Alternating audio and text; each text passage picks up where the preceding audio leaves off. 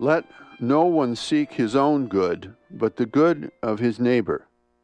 For the earth is the Lord's, and everything in it. From St. Paul's first letter to the Corinthians.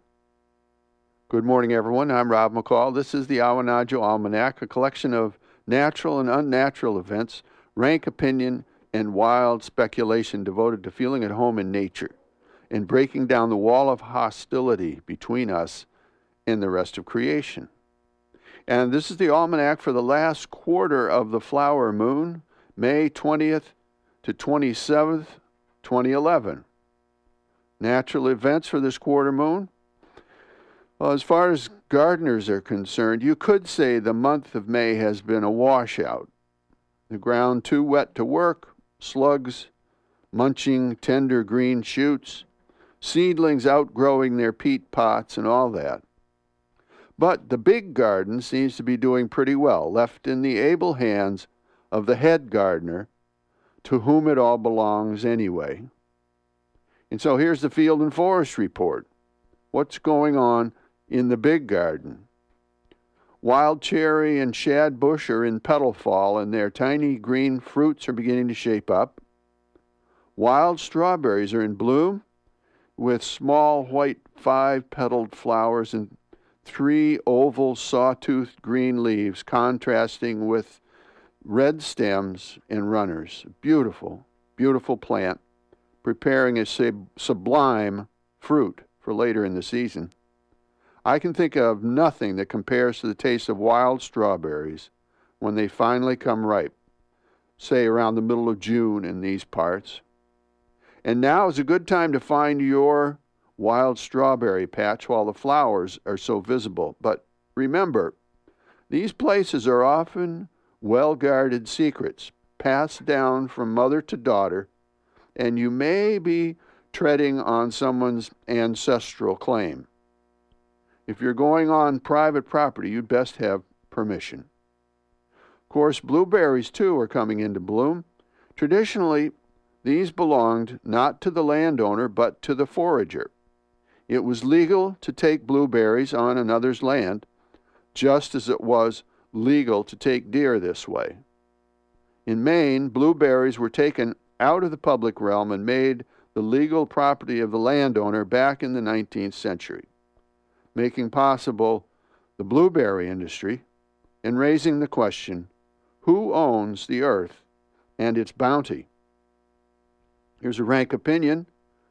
Virtually all spiritual traditions acknowledge that the earth does not belong to man, but to the Creator, and that we are simply its tenants and caretakers. We hold the land at the pleasure of its true owner to use it righteously and for the benefit of all. And if we abuse it, it will be taken from us and given to others who will care for it. Here's a mountain report. I started up the mountain quite early in the morning in a heavy fog dripping from the trees. At the first rest stop, my heart was pounding, but at a nice, even pace. And then suddenly, it seemed to speed up. Faster and faster, it thumped, as though it might explode. I had visions of dropping dead in my tracks and making a nice breakfast for the turkey buzzards, till I realized that I was hearing not my heart, but a partridge drumming on a log in the woods a little higher up the mountain. I breathed a sigh of relief at that. The buzzards will have to wait. Saltwater report, your commentator is in agreement with Maine's governor in striking down regulations that prohibited storing lobster traps on docks because they might cast too much shade on seaweed. Well, that's just silly. But let's not take this as reason to dismantle the Department of Environmental Protection any more than we should dismantle state and local police departments if one writes a ticket for a silly reason. As sure as day follows night, we'll always need some regulations and some enforcement of them. And finally, here's a seed pod for you to carry around with you this week. This one from John Muir, 1,000-Mile Walk to the Gulf. The world, we are told, was made especially for man, a presumption not supported by the facts. It never seems to occur to these far-seeing teachers that nature's object in making animals and plants might possibly be, first of all, the happiness of each one of them, not the creation of all for the happiness of one.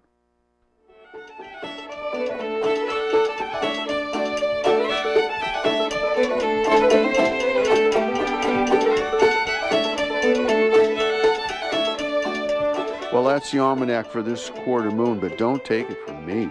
Go out and see for yourself.